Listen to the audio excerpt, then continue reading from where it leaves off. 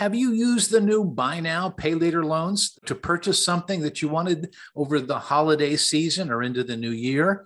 Something like new tech or clothing or even something other than sweatpants, I guess, for what was supposed to be your return to the office. Well, what we're seeing is more and more Americans are taking advantage of this new form of borrowing, and they're using apps from the new fintech companies like Affirm, Afterpay, Klarna, and Sezzle. And in this post, what I'm going to try to do for you is highlight some positives and negatives of this growing source of credit. Welcome to the Financial Verse Podcast. I'm your host, Harry Stout. This podcast is dedicated to improving your financial wellness. Our focus is to educate and inform about all aspects of money. We seek to reduce the financial anxiety, stress, and drama you face daily dealing with money. Thanks for joining us. Welcome to the Financial Verse Podcast. I'm your host, Harry Stout.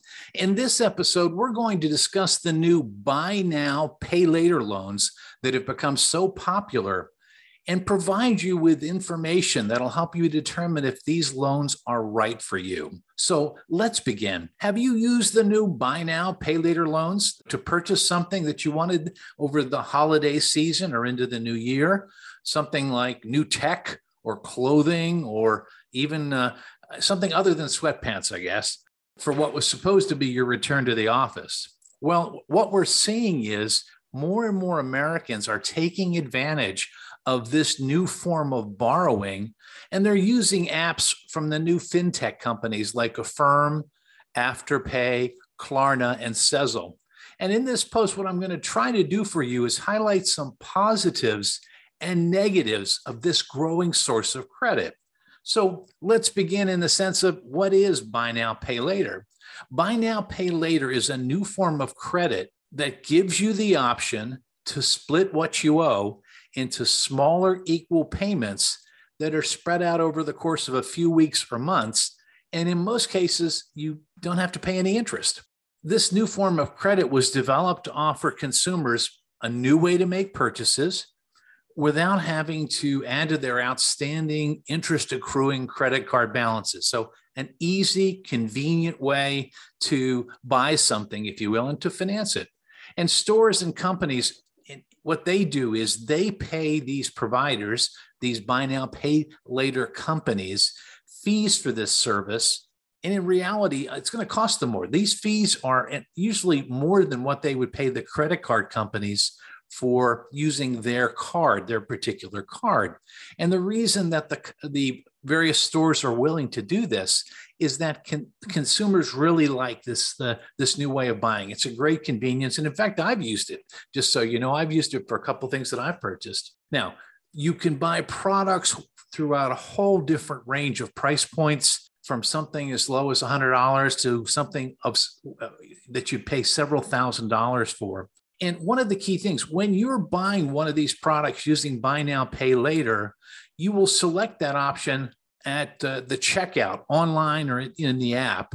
And if you're approved, the purchase is sent to you and the cost is split into the payment schedule. So typically 4 payments made biweekly or monthly until the balance is paid in full. And in the way you set up and the way this is done, approval only takes a few minutes. And we'll talk about how that works in a minute.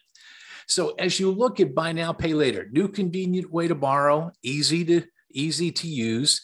And there are some caveats here. So let me give you some key takeaways about buy now, pay later plans that you should think about.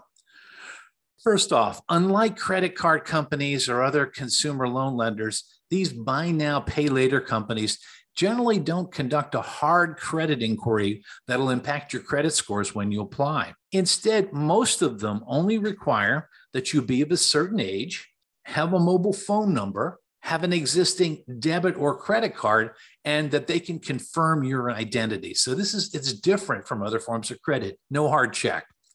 Secondly, consumers need to make sure as you are using this that you keep track of what you're doing. You don't want to become overextended. As easy as these new loans are for paying for purchases, you always need to make sure you're able to afford whatever it is you're trying to buy.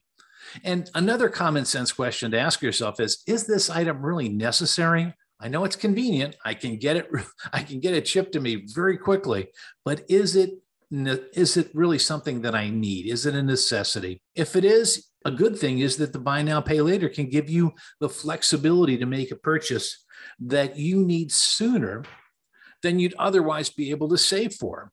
So if it's for something you want instead of need, you might want to consider saving up to pay for that item. But on the other hand, this could be a good thing for you.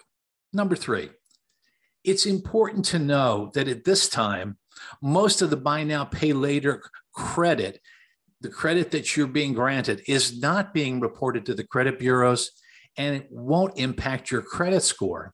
In some situations, it might. So you're going to have to check with that particular buy now, pay later company to see if they report or if they don't report. Because if they don't report and you're in the process of getting and trying to build your credit scores, having an obligation that you repay for buy now, pay later is not going to help your credit history and won't increase your score. Now, number 4, for those buy now, pay later plans that do report to the credit bureaus, if you make a late payment and they report that payment to the credit reporting agency, it's going to harm your credit history. So again, you need to research whether or not the particular buy now, pay later company reports to the credit bureaus before using their service. Number 5, many of these companies don't charge interest, but what they will do is charge you late fees if you miss a payment, and they will use collection agencies if you don't repay the credit extended. So please be sure to carefully review the buy now, pay later terms and conditions to understand your obligations. Now, number 6, and this is real important, so please listen, if you will, to this one. Many of the buy now, pay later products don't have the same consumer protections as other types of credit, and that you're used to with credit cards. Credit cards today in our country, they do come with a number of different protections. You're not going to get a lot of that with the buy now, pay later companies. So I'll give you an example. A buy now, pay later company may hold you responsible for the total cost of a purchase, even after you've returned that product. So I encourage you to read and understand the merchant's specific return policies before you click and sign on. Number 7, you always should compare buy now, pay later to other payment options that you have available. Stores many times offer credit options to finance their purchases, and you should carefully consider which option is best for you, including if you're trying to improve your credit scores or maybe you don't want something to show on your credit history. Number 8, if you use a buy now, pay later loan, an obligation, that you take that on, please be sure you put calendar reminders or set up bank auto pay to avoid missed payments and fees.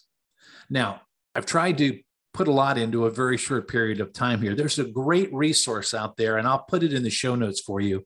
And that is a document that's been put together, or a series of documents put together by the Consumer Financial Protection Bureau. And on their website, they have a complete discussion of this subject. And again, it's a great resource, and I'll put it in the show notes for you. So let me summarize today's session on buy now, pay later loans. This is a great new form of credit that can help you buy things. You can qualify it. You can use nice, easy fintech apps that make the process really convenient for you. But like any other form of debt, I just want to give you the caution. Please use it for good reasons. Maybe you need to buy new tech for your work or your side gig, and that's fantastic. But to use this capability to fund your normal living expenses, that's not good. That's bad credit. And I've talked about this in prior podcasts. So overall, the choice is up to you. More and more tempting options are being made available to all of us to facilitate buying things. So just make sure the things that you're buying are those that you really need and not just what you want. So that's our episode for today. We look forward to our next session together.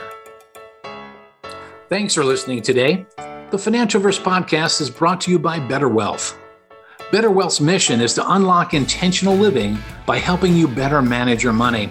To find out more, go to betterwealth.com. If you like what you've heard today, please rate us on your podcast service and forward today's program to your family and friends. We would really appreciate it. To learn more about the Financial Verse, please visit financialverse.com.